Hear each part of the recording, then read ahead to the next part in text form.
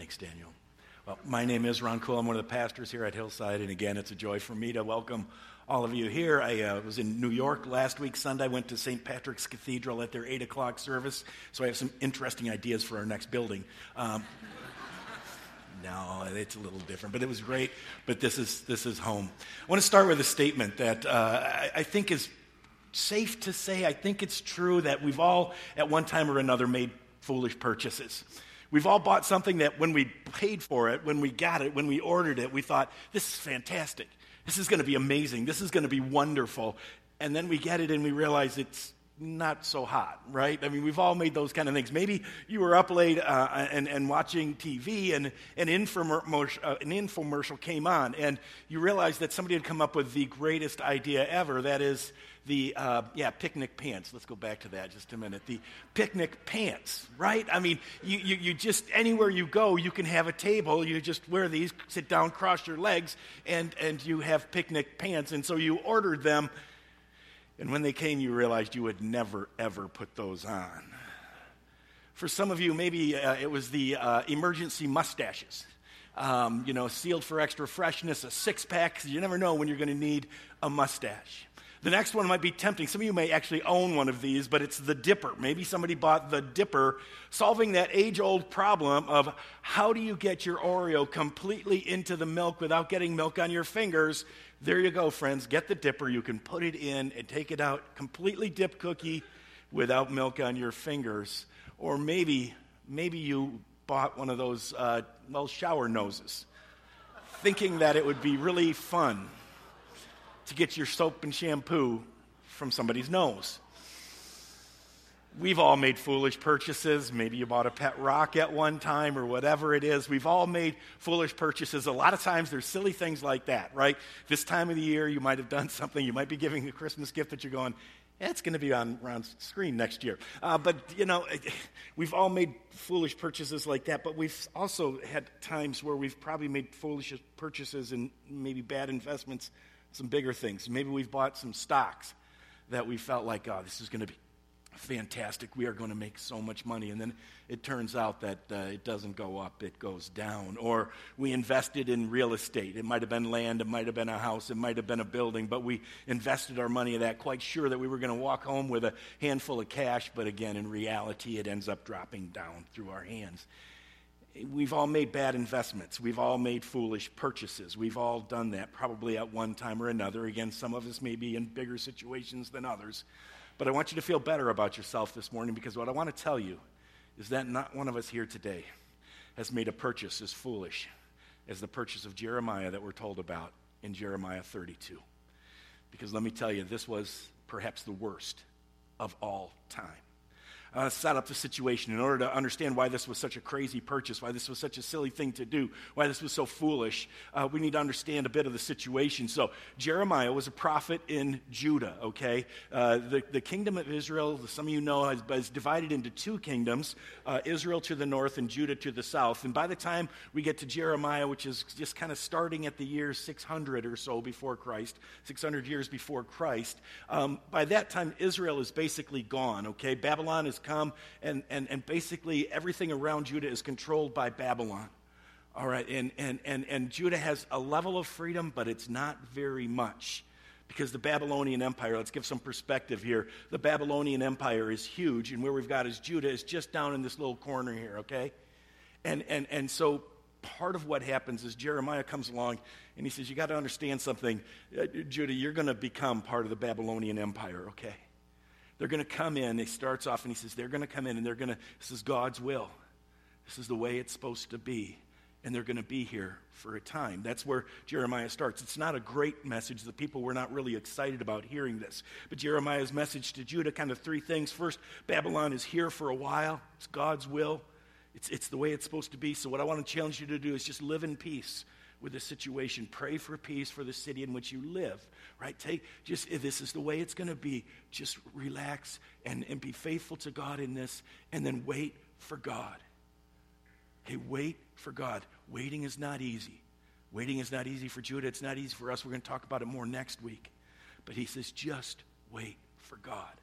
This was not a popular sermon, okay? This was not a popular message. The leaders of Judah, the people of Judah said, no way. We don't have to do that. And so they responded to Jeremiah with two things. First of all, they put Jeremiah in jail, so to speak. It was really palace arrest, which if you're going to be in jail, you might as well be in the palace. In some ways, what it was just a way to control his message, right? You kept Jeremiah inside the palace, then people wouldn't hear all this bad stuff he was saying, all this gloom and doom. And Jeremiah was a very dramatic. He was the weeping prophet. He was dramatic and all this stuff. And so they just said, dude, you got to stay in here, okay?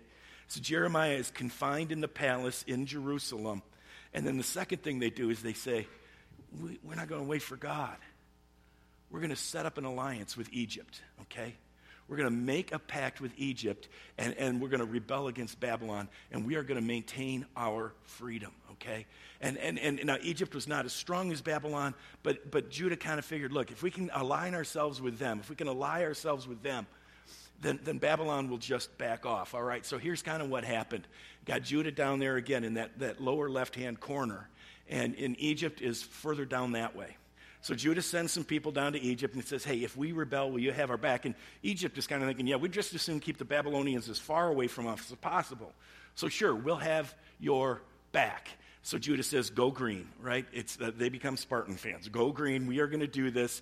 Egypt for us. They're ready to go. It's time. We are going to do this. Okay, Babylon hears about it, okay? And Babylon comes to Judah and says, seriously, you're trying to rebel against us? And they said, yeah, well, we got Egypt with us. They said they have our backs. They said they'd take care of us. We got them behind us. And so the people of Babylon, the leaders of Babylon went to Egypt and said, is that true? Have you aligned yourself with Judah? Do we have to come and take care of you guys here in your own land? Is that serious? And the Egyptians said, we don't know what you're talking about. We don't even know those guys were going to exit stage left. Okay, we are out of here. We didn't really mean it. No, that they made that up. And so now Judah is there, and it doesn't take long for Judah to say, yeah, that was not a good idea.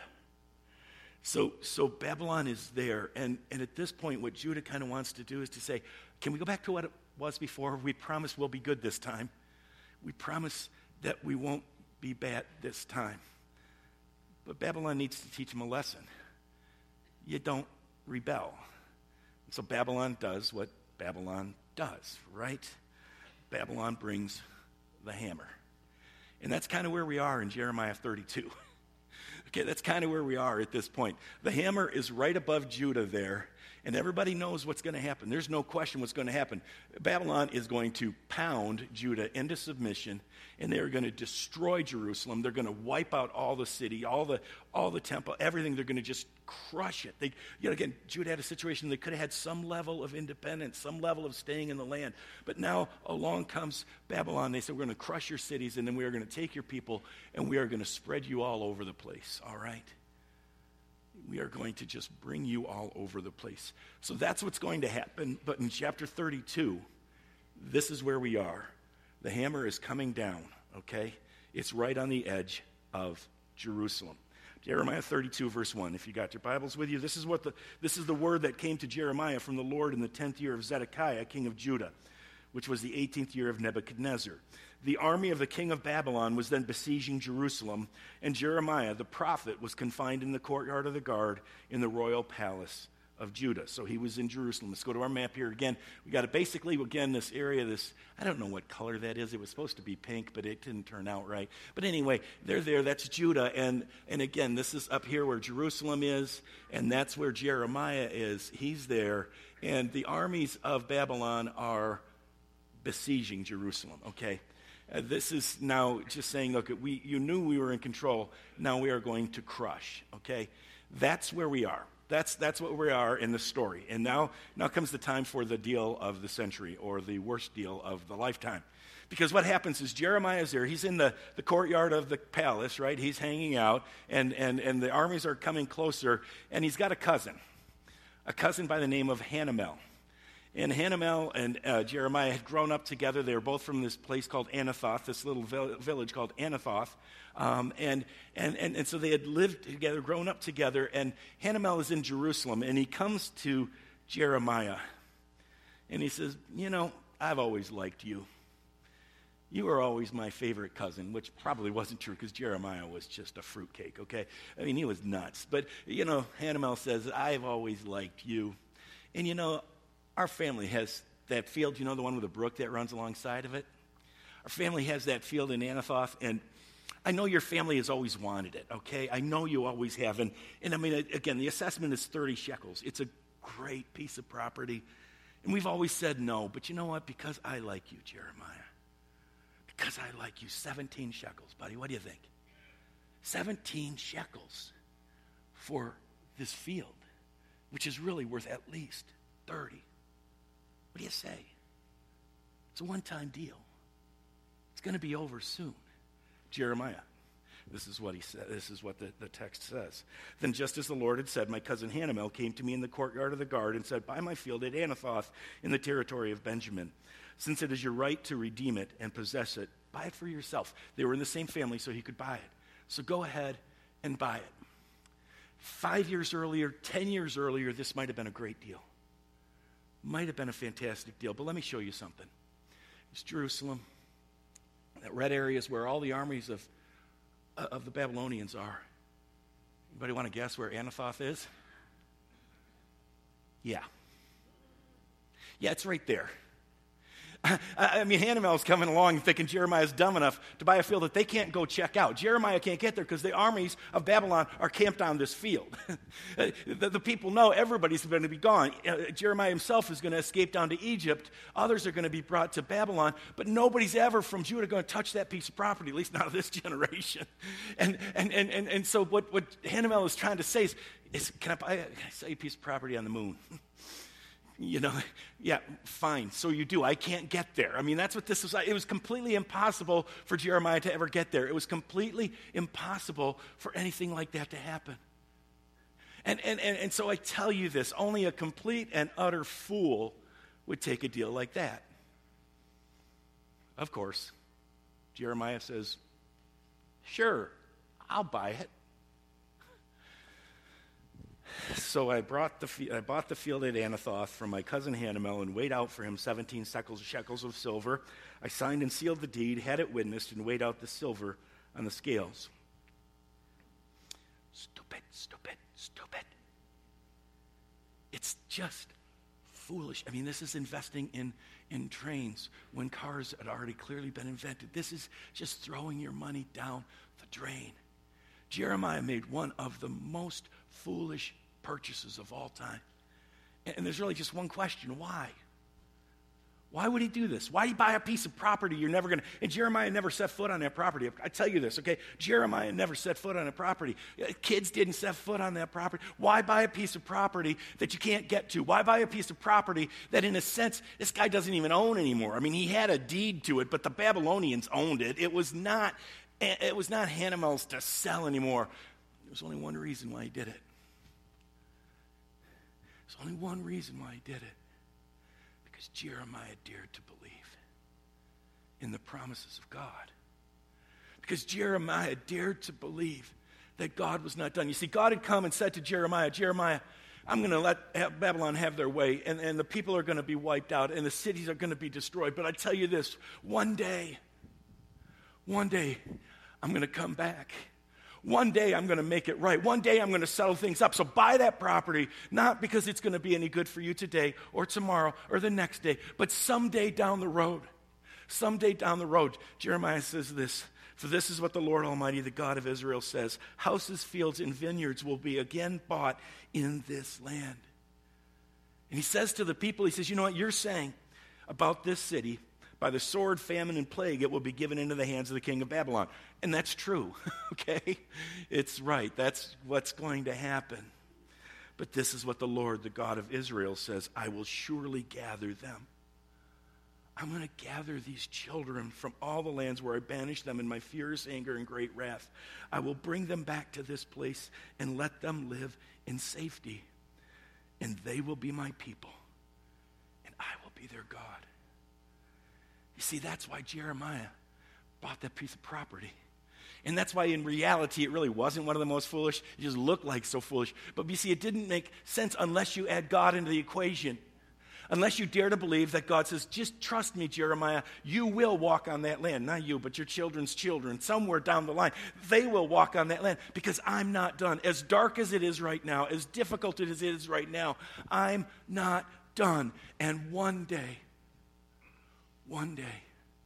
this will be a place of peace and safety.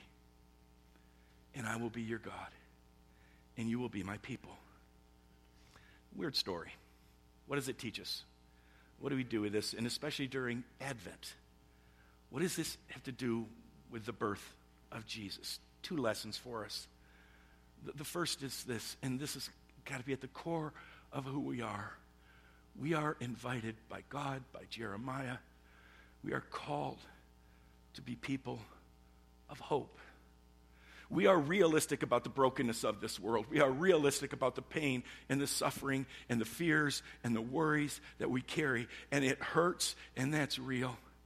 But when we are at our wits' end, when we believe, and when we feel like the pain will never end, and some of you are in that place right now, where you're experiencing a pain, loss of a child, loss of somebody you care about, but you're experiencing a pain that you feel like it's never going to end, it's never going to get better, and there's nothing you can do about it. When we know things are completely messed up,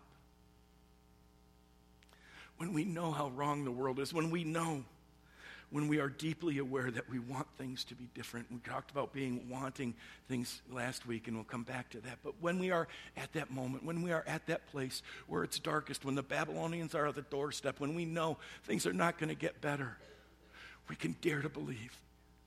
We can dare to believe the promises of God, that God says, I will make all things new. And we hold on to that. And we dare to hold on to that in the face of overwhelming odds. We dare to hold on to that in the face of a world that has every right to say, you're foolish to believe, you're foolish to hope. This isn't the way it is. What happens in the real world, Ron, is that people die and they're gone and we never see them again. And I say, that's not true, because my God is not done with this world. My God is not done with this world. He's promised to make all things new. And Jeremiah wants us to know that he's powerful enough to do it. There is no power in hell on earth. There's no power in heaven. There's nothing that can stop our God from doing what he has promised to do. And we need to be people who live with that hope. We need to be people who say, I don't care what you tell me about reality. I don't care what you tell me about how bad things are. I don't care that you tell me it's going to get worse. Again, it hurts, okay? Don't hear me wrong. Hear me right. It hurts and it's painful and we weep and we cry. But I know this, my God can do this. Jeremiah says this, 32:17. Ah, sovereign Lord, you've made the heavens and the earth by your great power and outstretched arm. Nothing is too hard for you. Those words, nothing is too hard for you. Some of you are making a jump in your head because those are Christmas words. You see, Mary, the mother of Jesus, had an angel come to her in the Gospel of Luke, chapter 1. And this angel says to Mary, oh, excuse me here. I'm sorry. I got to go to this first, all right? A season to hope, okay? We'll come back to those words. Hang on to them. Getting ahead of myself. It's hard to wait, but that's next week, so I don't have to know how to wait today. Again, today, we do this in Advent, okay? Advent is a season where part of what we do is we face the darkness of this world. That's why last week we started with talking about wanting, okay? We started talking about wanting. Daniel talked about how broken the world is, and persecution and pain, and people have walked away from the Lord who we care about, and so much struggle and cancer and all these things that are wrong. I think part of what we've got to do is, again, take some time not to run away from those things. For some people, what Christmas is all about is saying, well, we get to forget all the pain of the world for a little while. No, we stare it in the face. And we own it, and we say it stinks and it's rotten. And there's a lot of hurt and a lot of pain. Some of us spent some time last week at the trial of the young guy who drove the car that killed Tara Oskim. And it just wounds and pain and suffering all throughout that courtroom. So much hurt and pain. And we got to know that want. Because then we sing, oh come, Emmanuel. But we also need to be people who hold on to hope. We say we can look darkness in its face. We can see darkness at its darkest, at its blackness. But we will say, our God is able. Our God is able to do this. And so one of the things I want you to do, one of the exercises I want you to do is I want you to remind yourself this week. Just take some time, okay? Take some time and remind yourself that God can do anything. Remind yourself that no matter what you're facing, God is bigger than that enemy. And he might not solve it in the time we want. He might not do it in the way we want. But one day, he will make all things new. And he's big enough to do that. I said that was a Christmas. Now, this is where we got to get to Luke. The angel comes to Mary and says, Mary, you're going to have a baby. And she says, I don't know if you understand how it works here. It might be different with you angels, but you see, how can this happen? How will this be since I have not had sexual relations with a man? The angel says, we're not that dumb. The angel replied, the Holy Spirit will come upon you, and the power of the Most High will overshadow you. Therefore, the child to be born will be holy. He will be called the Son of God.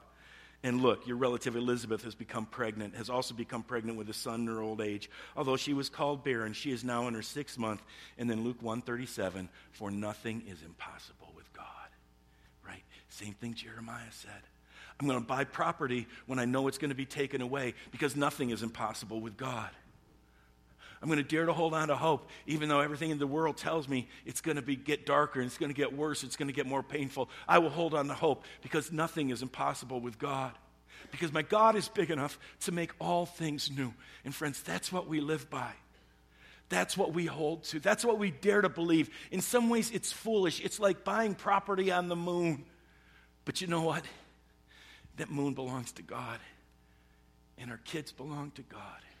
And one day he will make all things new. So remind yourself of that. When you find yourself struggling, when you find yourself facing the difficulty, just remember nothing is impossible with God.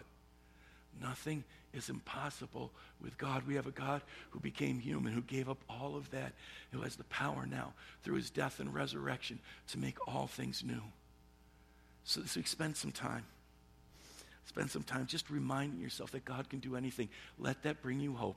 And then also, I would encourage you to reflect on what it's going to be like.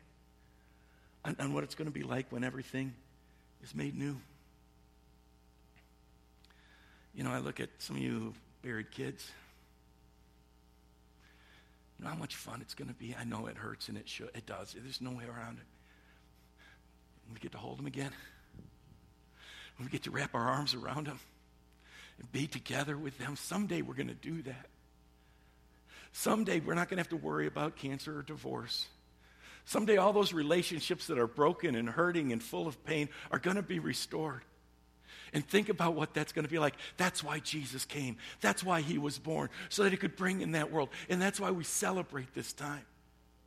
Because it is a time of hope that God has broken in. The darkness was in charge, but the light has come. And the darkness will not overcome the light, right? That's the promise of Christmas. There is hope. And so we are invited, we are called, we are commanded. Dare to hope, okay? Not foolishly, not in yourself. But dare to know that our God, nothing is impossible with God. Nothing is too hard for him. He can change hearts. He can make us new. He can restore all things. And one day he will. And then there's a second lesson I want to touch on just real quickly here. In the couple of weeks we have before Christmas, I want to invite you to do something crazy. We're invited to do crazy things in the name of God because we're people who live out of a different kingdom, right? Jeremiah did not just look at what was in front of his face. He did not just invest in things that made sense from a human perspective, but he saw the other day. He saw not just tomorrow or the next, but he saw someday, and he lived out of someday, and he bought this field out of someday, and I want to encourage you and challenge you to do that. I mean, in some ways, when you buy a child a present through Angel Tree, you don't know the kid. Kid will probably break the toy. Really, seriously, let's be honest, okay? Kid will probably break the toy. But you say, but I'm living out of the kingdom, you see. I'm not living out of today. I'm not living out of tomorrow. I'm living out of tomorrow. I'm living out of that someday. I'm living out of the kingdom. Some of you are going to go in 6 or 8 weeks or so, you're going to go down to Cuba. Give up vacation time. You pay money to go teach English as a second language. Not very bright, just telling you. Not going to get great return on your investment in this life, but you're not living out of this life, you're living out of the one to come. There are going to be people you're going to run into the next 2 weeks who are hopeless cases. And everything in your brain is going to say, don't spend any time on them because they're worthless. But live out of someday and be just a little bit crazy. Jeremiah bought a field. What are you going to do? Where are you going to invest in a way that you say, you know what, it's not necessarily something somebody's going to say is great today, but I'm living out of a different kingdom, out of the kingdom that is to come. So this week, spend time on hope.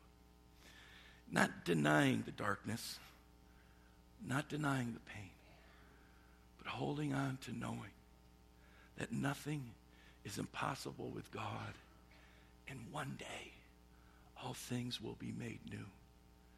And this little baby reminds us that God is with us. Let's pray together. Father, it's not always so easy for us to hold on to hope. A lot of times we live by what we see. We live by what makes sense in the eyes of the world and in the eyes of our old nature. Father, give us a kingdom vision. Remind us, give us hope this morning. Father, I pray especially for those who are deeply struggling, for those who are living in the darkness right now, and not just away from you, but in you, but still in a really difficult place. Lord, remind them that the light has come. Remind them that someday the sun is going to rise, come back, and someday it's all going to be new. Father, give us that hope and help us to love each other and your world. Not because it makes perfect sense, but because one day you're going to make all things new. We pray this in Jesus' name. Amen.